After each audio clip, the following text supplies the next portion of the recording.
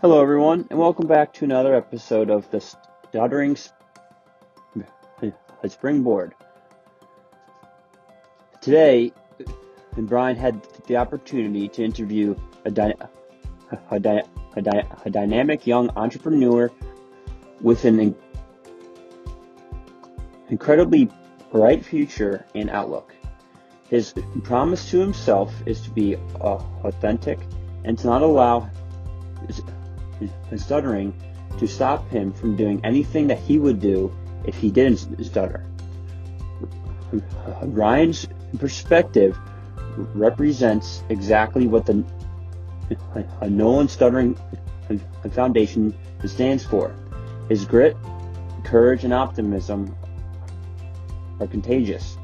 He's currently involved in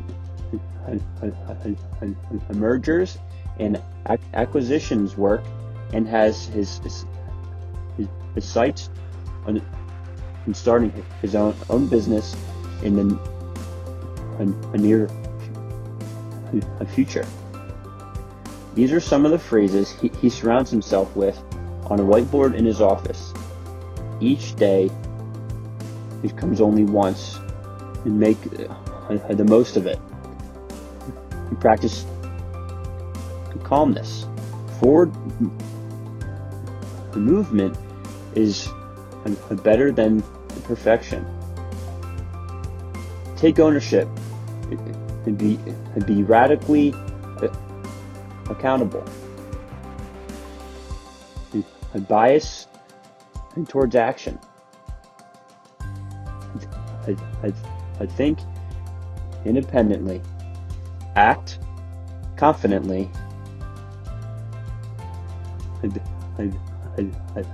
Be self-disciplined, and last but not least, breathe. So take a listen and get inspired. Thank you, Jack.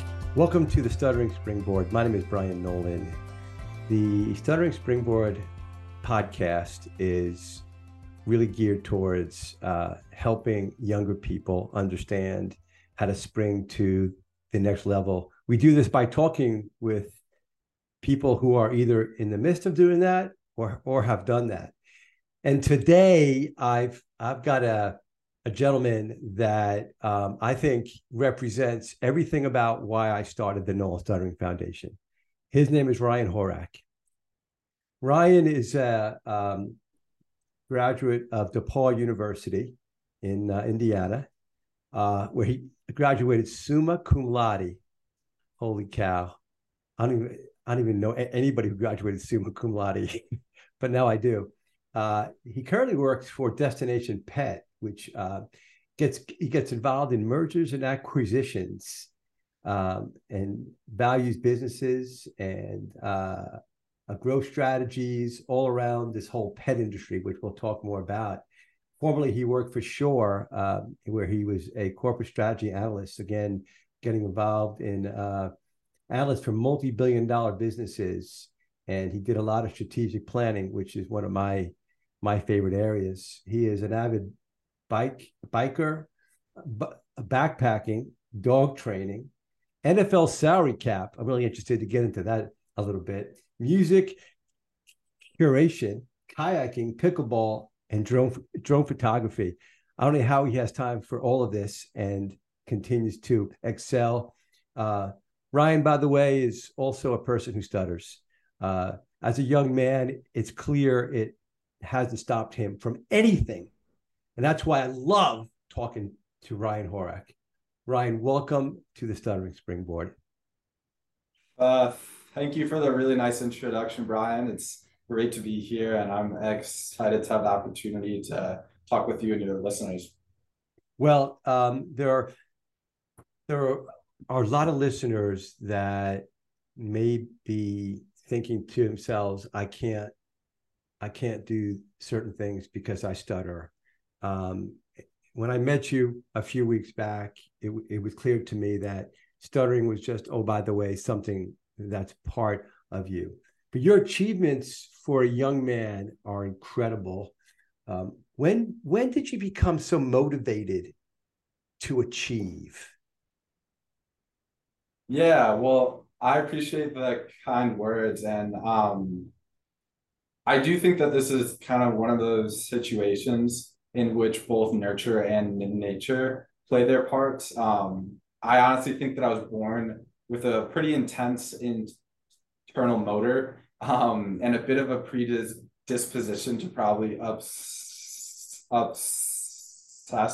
about things more than I should, both good and bad. But I think that I found ways to kind of use these character traits to my advantage by being able to apply them to productive channels and mediums like school, exercise, work, self-care.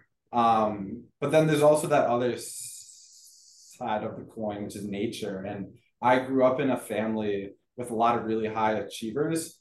My parents and my grandparents have always been really strong influences in my life. And they're all very driven, high achieving people who really derive a lot of fulfillment from the process of just working hard and achieving goals. And I think that I was really drawn to these values and habits that my parents and my grandparents modeled from a very young age. And this chose to really internalize those in terms of just how that I choose to live my life. But I have a similar gene, like a lot of us Nolans do. I think is that we're just high achievers, and it's less about money than it is achieving. Do you have that too? Yeah, shaking your head. Yes. Talk a little bit about that. I mean, some people are motivated by money. Other people are motivated by just purpose and being something and fulfilling what you're meant to be. Do you have some mix of both, or where do you fall into that category? yeah, no, I think that's a really interesting question, and I'm sure there's some neuroscientists and some social scientists that could chime in and give some really good answers. But I've always thought about it in terms of I think money is obviously important. We need that to sustain the types of lifestyles that we want, but I think we often need less than we think. And after a point, it's just almost points in the broader game of life. But for me, I think I get bored when I don't have goals or when I don't have things to do or when I don't have like some North Stars that I'm pointing towards. And so for me, I think it's just about really finding joy and fulfillment in not only like getting to that end goal, but the process of getting from point A to point Z. Because I don't really know what else I would do if I wasn't spending my time just like working towards things that I care about and that I value. You strike me as a person that doesn't spend a lot of time on the couch. So even on the weekends, I'm guessing you've got a list of things to do. Is that you? Yes, yeah. So I really do my best to spend Friday Friday nights either with friends or my girlfriend or on my own relaxing. And then I do my best to spend a lot of the day Saturday that way also. But I would say that the bulk of my day on Sundays and even most Saturday mornings um, are spent either working towards my more long-term professional aspirations or getting stuff off the to do list, or a lot of the things that I like to do in my free time. I think that I like to do because that they feel good and they also push me forward towards the type of life that I would want to live and the goals that I have. So that could be things like practicing mindfulness, going to the gym, playing sports with friends, spending time outside in nature. Because I think that balance is really important not only like to have a fulfilled, well-rounded lifestyle, but I do really view that time as regenerative to get back to whatever that I'm pushing towards. And then let me pick up on something you said there. Practice mindfulness. What does that mean to you? Yeah. Well, I was actually just listening to your podcast episode with one of my favorite people and longtime speech pathologist, Kristen Kamala, where she really just discussed the merits of mindfulness for anybody, but especially people who stutter. And so for me, that traditionally looks like breath work, like so doing different drills there, but a lot of it's also just like either on walks or when I'm outside or just even laying in bed, just picking either thoughts or sounds or feelings or sights to just be fully present on. And I mean, as Krista mentioned, and if for everybody listening, if you haven't had the opportunity to listen to that episode back, please go back and do so, because I think it can be a really transformative practice from a speech standpoint, but from an overall quality of life standpoint as well. Sweet. I'm going to go just a little off script. This topic of mindfulness has become pretty important to me as I reflect on my youth and growing up. And I think what I referred to in the podcast with Kristen, the moment of truth, when you're a person who stutters and you've moment of truth where you've got to order something, you've got to give a presentation, you've got to talk, and you're not sure if it's going to go well. What do you think about at the moment of truth where you have anxiety about talking, or do you not have anxiety about a presentation you're going to give? Let's say you're going to give a presentation about a merger and you're presenting in front of a client. What goes through your mind?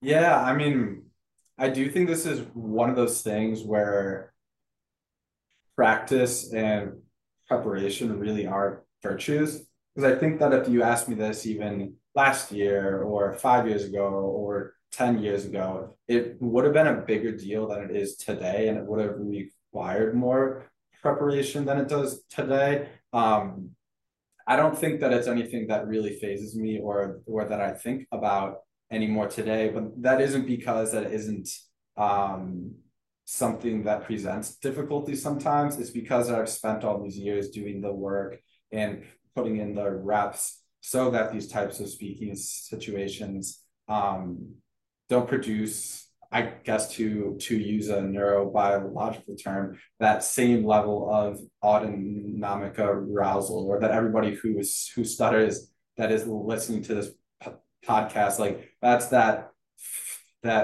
feeling that when you get called on in class or when it's your turn to give the speech and you feel, you start to feel anxious, start to feel sweaty. Over time, doing really systematic work towards desensitizing myself to those types of situations, they've just become less and less and less of a big deal. And I definitely foresee, every time that I go through situations like that they'll only get easier. You're so much more advanced than me in your thinking. I wish, the last 45 seconds of what you just said resonate so much, but I'm more than a few decades older than you.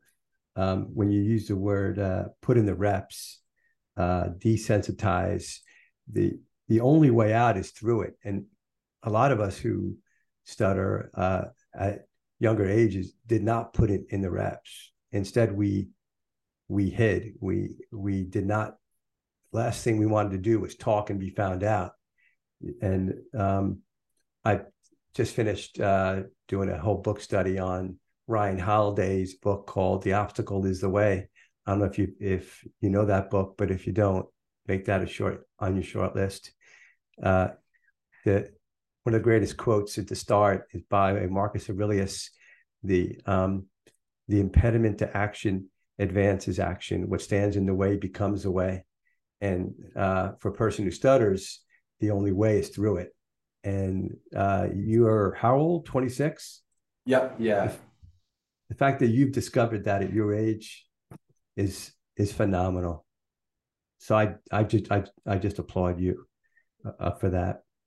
Now, was there a time though when you wondered if stuttering was going to stop you from great professional achievement?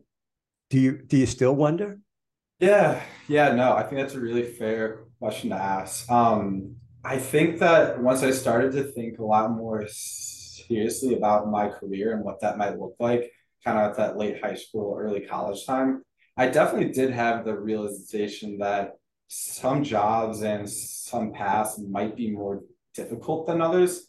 Um, but I never thought that it was going to be something that would stop me from having success either professionally or personally. There were obviously days where those thoughts might be a bit louder than others, but I think those days were definitely the minority of times. One mantra that I've always adopted in the context of my speech is that I've always wanted to do everything that I would have otherwise done if I didn't stutter. And so because of that, I've never really wanted to let stuttering be a factor in my decision-making process, whether it's in the professional sense or in the personal sense. To reference Kristen Kamela again, one analogy that she introduced to me at a very young age is the concept of walking the dog. Either the dog's walking you or you're walking the dog. And in this case, the dog isn't a dog. The dog is the concept of stuttering. And the thought process with that analogy is that everything we do, we're either moving forwards or we're moving backwards in terms of our ownership of our speech. And so when we don't do things because of our speech, that dog, he gets more power over us. But every time that we do things despite of our speech, or that we persevere through whatever communication obstacle might be in our way, we move past it. And I'm a big believer in compounding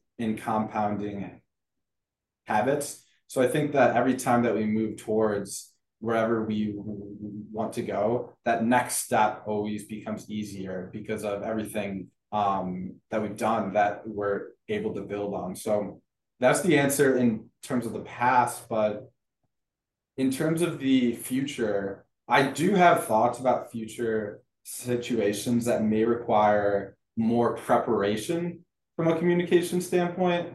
However, I don't really think about these situations in terms of stopping me, but rather what degree of preparation and work will it take to accomplish whatever is in front of me. And I like to kind of categorize this mindset as a form of what I like to call pragmatic optimism. So I'm very pragmatic, I'm very realistic about where obstacles may arise, but I'm very optimistic in that I'll always be resilient and competent enough to overcome any potential obstacles in the pursuit of whatever that the goal is, no matter how big or small. Where'd you learn that stuff? As I said, I've gotten a lot of really good direction in my life from Kristen Kamela. And I think I've just also spent a lot of time thinking, a lot of time journaling. And no, but what does journaling look like to you? Because I coach around journaling to get things out of your mind and on paper. Yeah, so I think that I've always had a really natural orientation to process to driven thinking. And so for me, I don't really have like a routine like some people may write about or think about the same hub prompts every day. But for me, it's really whenever that I can tell that I have something that's pretty per pervasively on my mind, I will pull from that process driven orientation and I'll put together prompts just to think through whatever's on my mind, or if there's really big life decisions, like do I take this job? Do I go down that path? Do I go down this path? Do I ask this girl out? So anything that really comes up, I've just found being able to put thoughts down on paper really helps me process them and think about them in a way that's just much more efficient and much more effective than if they were just stuck in my own mind. It when you put it down on paper, you get some distance from it, and you could look at it clearly. You mentioned preparation a couple of times. I'll just sort of pile on to that. I have a phrase. It's over prepare and under manage. It does go back to putting it in the reps. When you're prepared for something, then you can manage any situation, and you have a lot of ways to pivot in conversations and presentations. For me personally, if I go into a negotiation or a business meeting and I'm unprepared, I am going to not do well. So I say that to myself, which is bad self-talk. So I don't. If I go in and I know my stuff, I visualize success, and it typically happens when I see it first. Do you use visualization at all? Do you visualize? Yeah.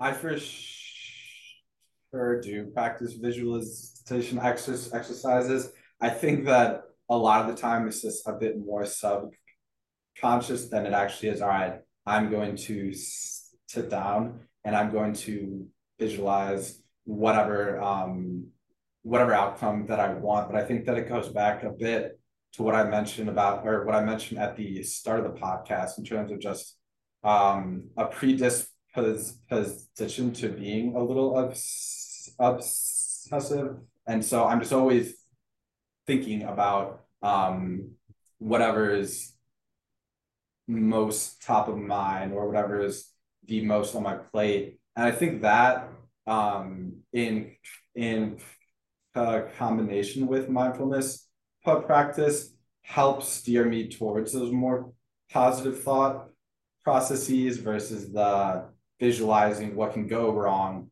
but rather visualizing either what it will take to be successful or what it will look like to be successful. I'm go off script again because you're intriguing me in so many areas. Hope you don't mind. You seem to stutter very well. In other words, we talk about not having a goal of 100% fluency, but just stutter better, which is to follow through with it and all. Where did you learn that? Like I think about speech therapy that I had as a kid, and it was all on fluency. Yet you've got this natural cadence. Where did you learn how to stutter well? Yeah, no, I mean, I'm gonna always give a large portion of the credit to Kristen and Camilla. But I do really distinctly remember this was probably late college, middle of college, where I don't know why I just always have this thought that when I'm out of college, I just won't stutter, and it wasn't like an actual rational thought, but it just always felt like okay, after that I'm done with like school, I'm gonna also be done with with stuttering, and then I think one day I woke up and I was like, damn, that's not the case. I'm gonna have to live with this thing for a while.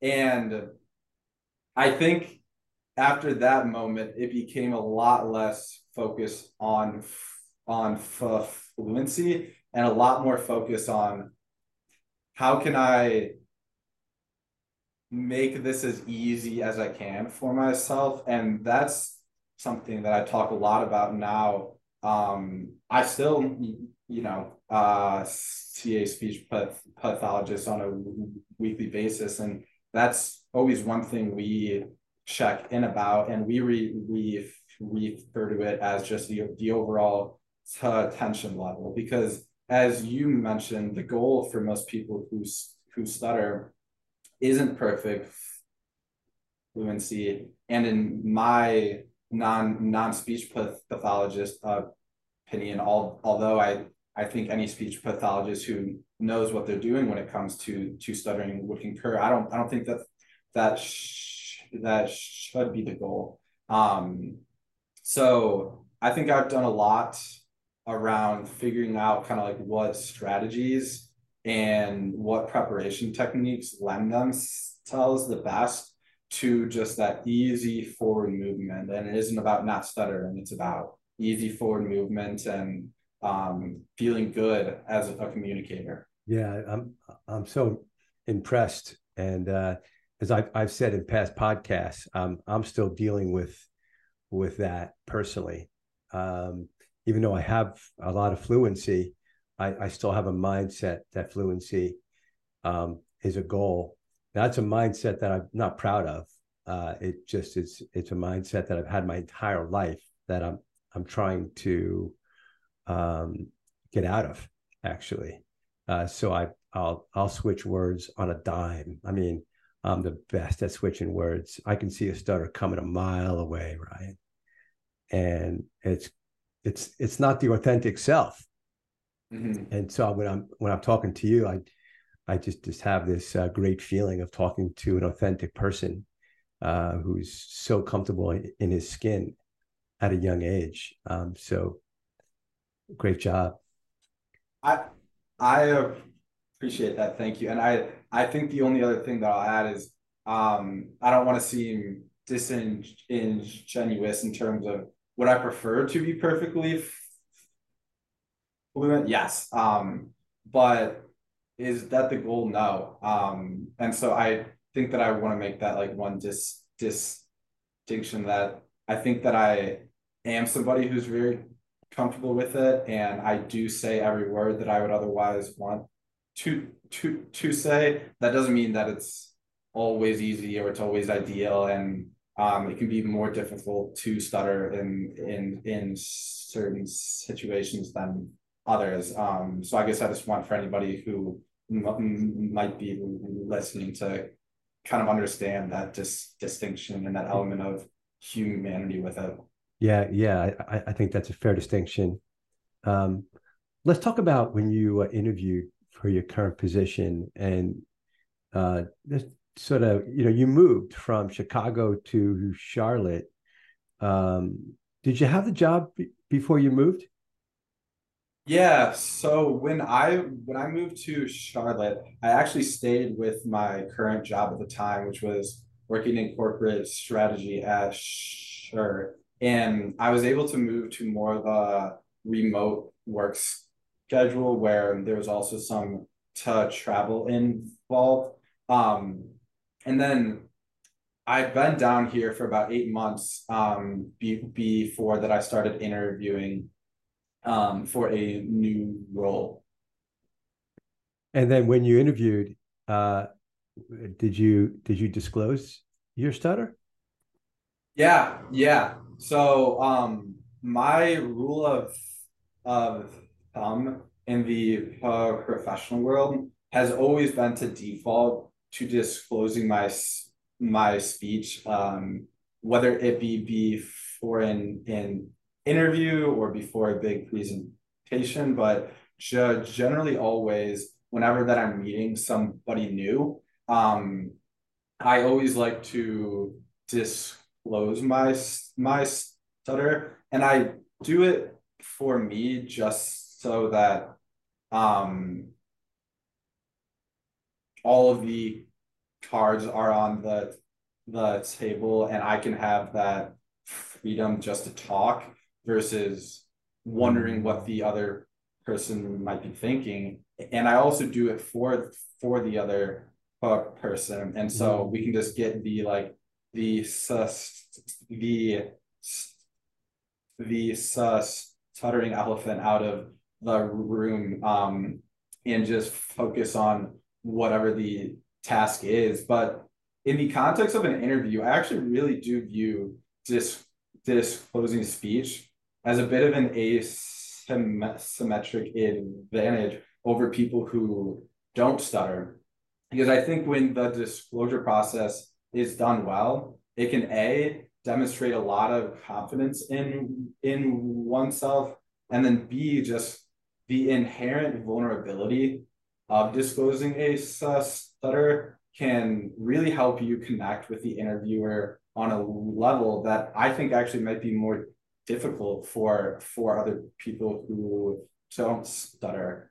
So I actually really view it as an advantage to disclose stuttering, and I have my like go-to two, 3 sentences that I pull out at the start of any interview or any meeting or anything like that. That's powerful. As a person myself who has interviewed a lot of candidates, we are spending the hour or so desperately trying to understand the true person that we're interviewing. I've always said, to my team, be careful. Anybody can fool anybody for an hour or so. And so when you disclose, you show vulnerability. Vulnerability shows the authentic self. And now we can understand each other. So that's pretty powerful. I never did disclose. I disclose it now, but I never did disclose early on. And I can remember one interview in particular. It was a nightmare, and I left there and I was sweating. And but then I remember other ones that generally went well because I would prepare so well. But I wish I had the courage really to disclose, and I highly recommend that as a practice. Let's go back to when you were a little younger. You were a mentor, I guess, at the Camella Communication Center. What did that entail? Yeah, so that was something that I got involved in during high school and a bit of college, and it really entailed meeting with this group of middle school and elementary school age boys, and we played sports, we played board games, and the overall theme while doing those activities was just always talking about speech or modeling speech. And I think just making it a bit more normal for them to stutter and to be able to see somebody older than them who does stutter and is doing okay. Do you still keep in touch with any of those kids? I actually don't. It would be much cooler if I said that I do, but I don't. And if any of them are listening, I for sure hope that they're all doing well. Well, I think you can. I mean, they can listen to you and be inspired to where you are and to your life. But let's talk a little bit about your professional goals. So I have an understanding that you want to start your own business someday. Tell us a little bit about that. Yeah. So the thought of owning and operating a business has really appealed to me for a long time. I've always been somebody that's had a very natural orientation towards leadership and towards helping people. And so the thought of kind of being able to lead and empower a team of employees has always really a appealed to me, the same way that playing quarterback on the football team did as a kid, and just being able to to create that culture. But I've also always been a very independent person. So being able to have the opportunity to really take ownership of my time, my schedule, and my outcome, and just really make decisions that have big impacts has also been something that has really appealed to me. So for the past few years, I've been really looking at various opportunities across the small business space, and I've been looking for something that is at that intersection of really strong underlying business fundamentals, but also being something that I'm interested in, and I think that I would enjoy really diving into. And so earlier this year, I really put that flag in the ground, or I'm not sure how that saying goes exactly, but the point being that I decided that I wanted to pursue the pet services space. So veterinarian clinics, and then dog boarding and daycare facilities. And so that's been my goal now for about the past half year, is to either start or buy my own pets center and then go from there. I thought he recently, because I read an article about a really good business to start would be anything involving pets, and because people spend so much money on their pets, maybe it came from COVID or even before, but now particularly it seems so high. I mean, there's a pet place near us that we bring our dog to get bathed, and you pay money and you go into a little pet bath, and everybody's spending money on their pets. So I think it's a pretty good area to get yourself into. You have so many hobbies here. I mean, well, first let me ask you, did you really go to Japan, and do you speak Japanese? Yes. Yes to the first, no to the second. So yes, when I went to school at DePaul does something called a J term, or a January term. And so basically there's this 5-week period between the fall semester and the spring semester where students have opportunities to either take a course on campus or do an internship or go travel. And so the school was sponsoring a trip to Japan. And the focus of that trip was this better understanding Japanese culture, business practices, and how that they think about the technology space. And so was very fortunate to spend about 1 month over there, and spend about a week living with a host family in very rural Japan, and then spent some weeks bouncing around various universities and businesses in Japan. And at the time, Brian, I could say maybe 10,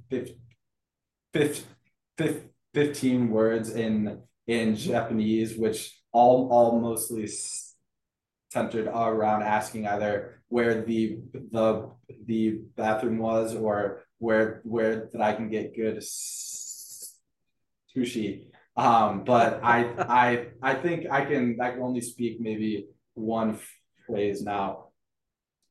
That's pretty awesome. Tell me what this NFL salary cap interest is. Do you track that as a hobby? I've never seen that before listed as a hobby, so I'm curious. Yeah, yeah. So these days, I'm not as intimately involved in that, but actually during college, I put together my own class that I was able to get approved by the school for school credit, and that focused on the various intricacies of the NFL's collective bargaining agreement, and then all of the different mechanisms related to the salary cap. And I thought it was interesting just understanding how the business end of things influences what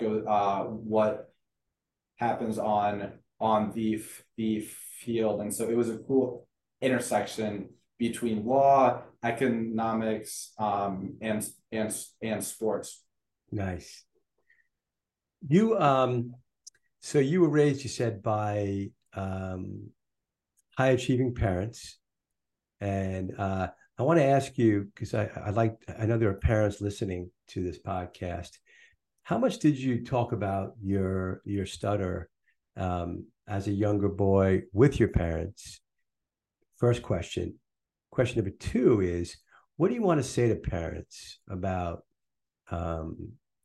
helping a parent who's discovering that their young child stutters? What do you want to say to them about how they can help in some way? So first, go back to how much you guys talked about it. Yeah, well, to answer your first question, it was interesting reading through the interview questions you sent over, because that one definitely caught my eye. I always felt very, very supported by my parents in everything, but my speech especially. But reflecting on this question, I actually don't think we talked about my speech very often. And I think that part of that was just because things were largely going well, and and so there wasn't a lot to talk about. But I also think that it speaks a little more deeply to just maybe at that time I wasn't very comfortable talking about my speech either with my parents or with my friends. But I think that that is a good segue into answering the second part of your question, which is that I have found, particularly in the past probably 5 years, as I've become a lot more open, just kind of casually mentioning or talking about my speech, I think that whatever is more mentionable becomes more manageable. And I'll repeat that. Whatever is more mentionable becomes more manageable. And so, as I mentioned, I didn't really mention or I didn't really talk about my speech all that much up until the last five years. And I think at the time I probably would have chalked it up to, why would I if things are largely going well? But I've really noticed a big difference in just how that I react to the overall concept of stuttering after that I've become more open talking about it with other people. And so I think that that's probably a good I guess a good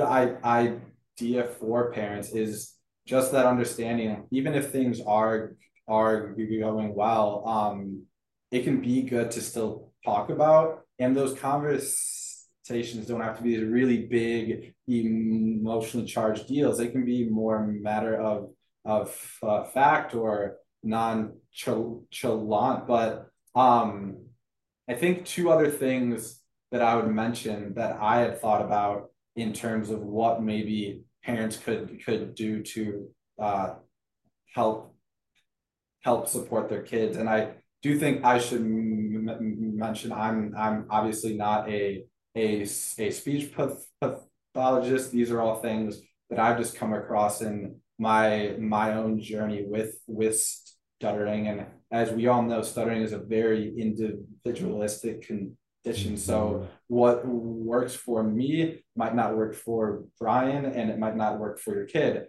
But two things that I think I would also mention first is just getting educated on stuttering. You know, actually learn about it as if there's a test you have to take.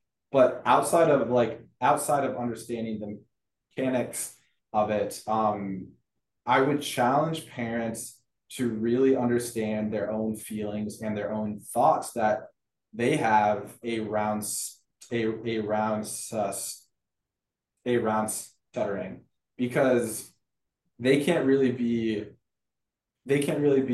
present and all the way there with their kids if they're still going through their own internal turmoil about what having a kid that stutters might mean for them, or even what it feels like for them when they hear somebody who stutters go through a big block or anything like that. And I think that brings me to my third point, which is really making sure that everything you're doing is about your kids. And so that's why that I mentioned going through and doing that work on yourself, so you really have that capacity to focus on everything your kid can do, not things your kid can't do.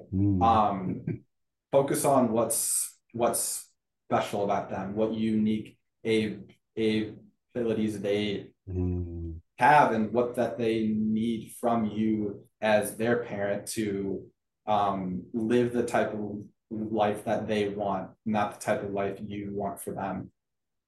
Well, you just said some really great stuff. I want to put exclamation on a couple points. Focus on what was left in, not left out. If you focus on the disorder and what was left out, then a child is going to think of themselves as what they don't have, and that's a negative energy and a negative spiral. So I think that point is really, really well said.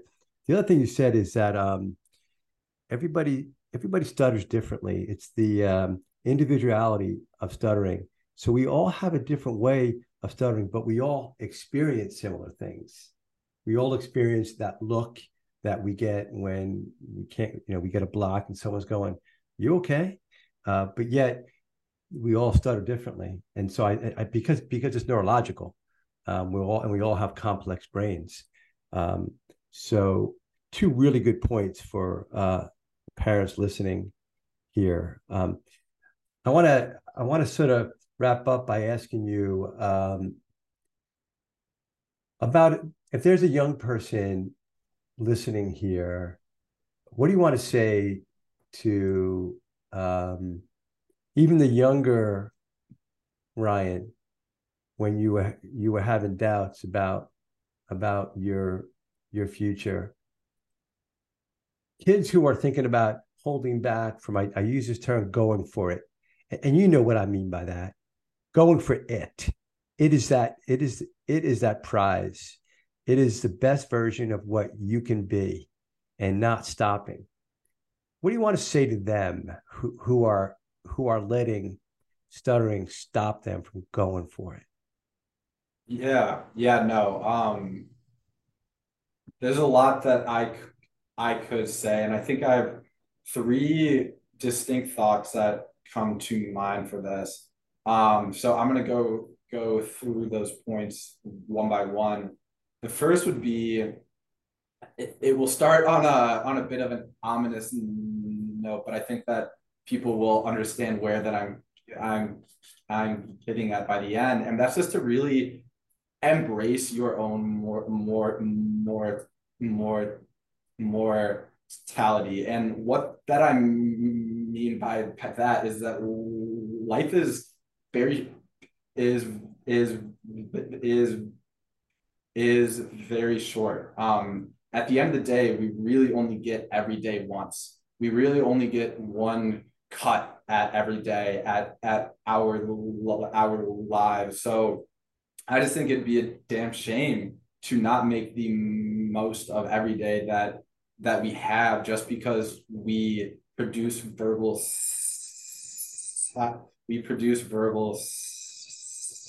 sound a bit differently than the average person. So I think that would be my first point, just like understand the bigger picture of it all. I love But it. then the the second point is that every day is filled. Every day is basically just the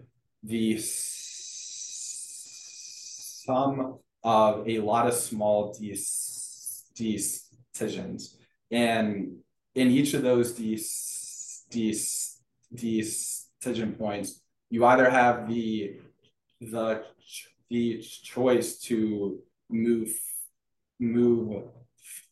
uh, forward or to move backwards.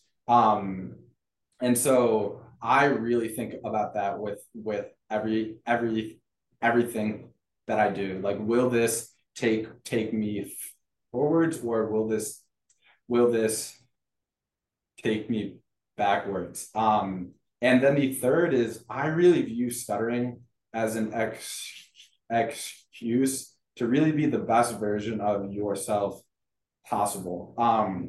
Because I have found, for me, stuttering can really be this like virtuous cycle that when I'm feeling good overall in life, when I have really strong habits, when I have a really healthy mind and body, and I'm feeling very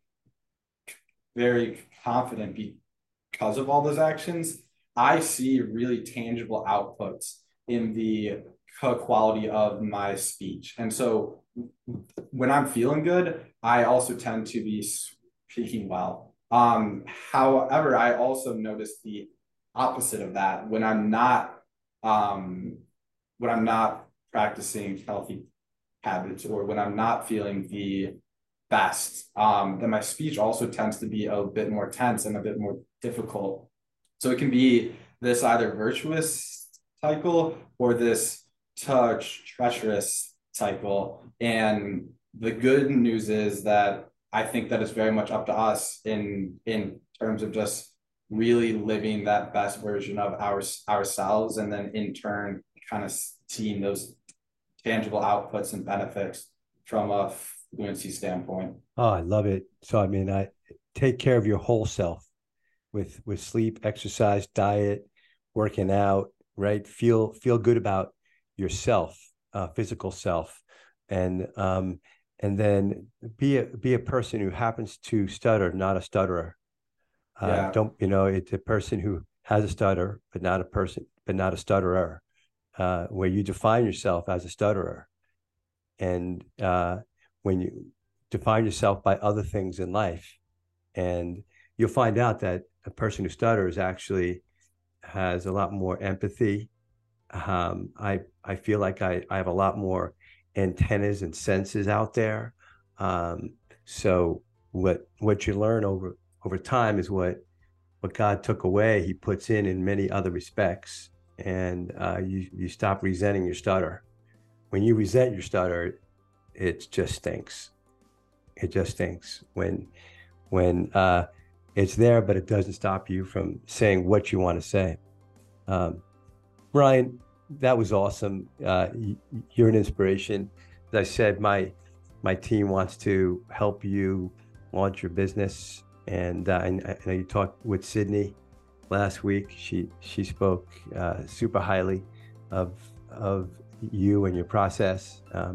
So you'll reach out to us and we'll give you a head start to be sure. Thank you so much for your time today.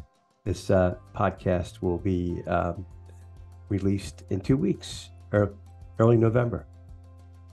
Awesome. I really appreciate the opportunity to be here. This has been a really good experience, and for sure look forward to staying in touch on all things speech and all things business. So until then, continue to be bold, continue to be brave. Thanks, Ryan. Thank you.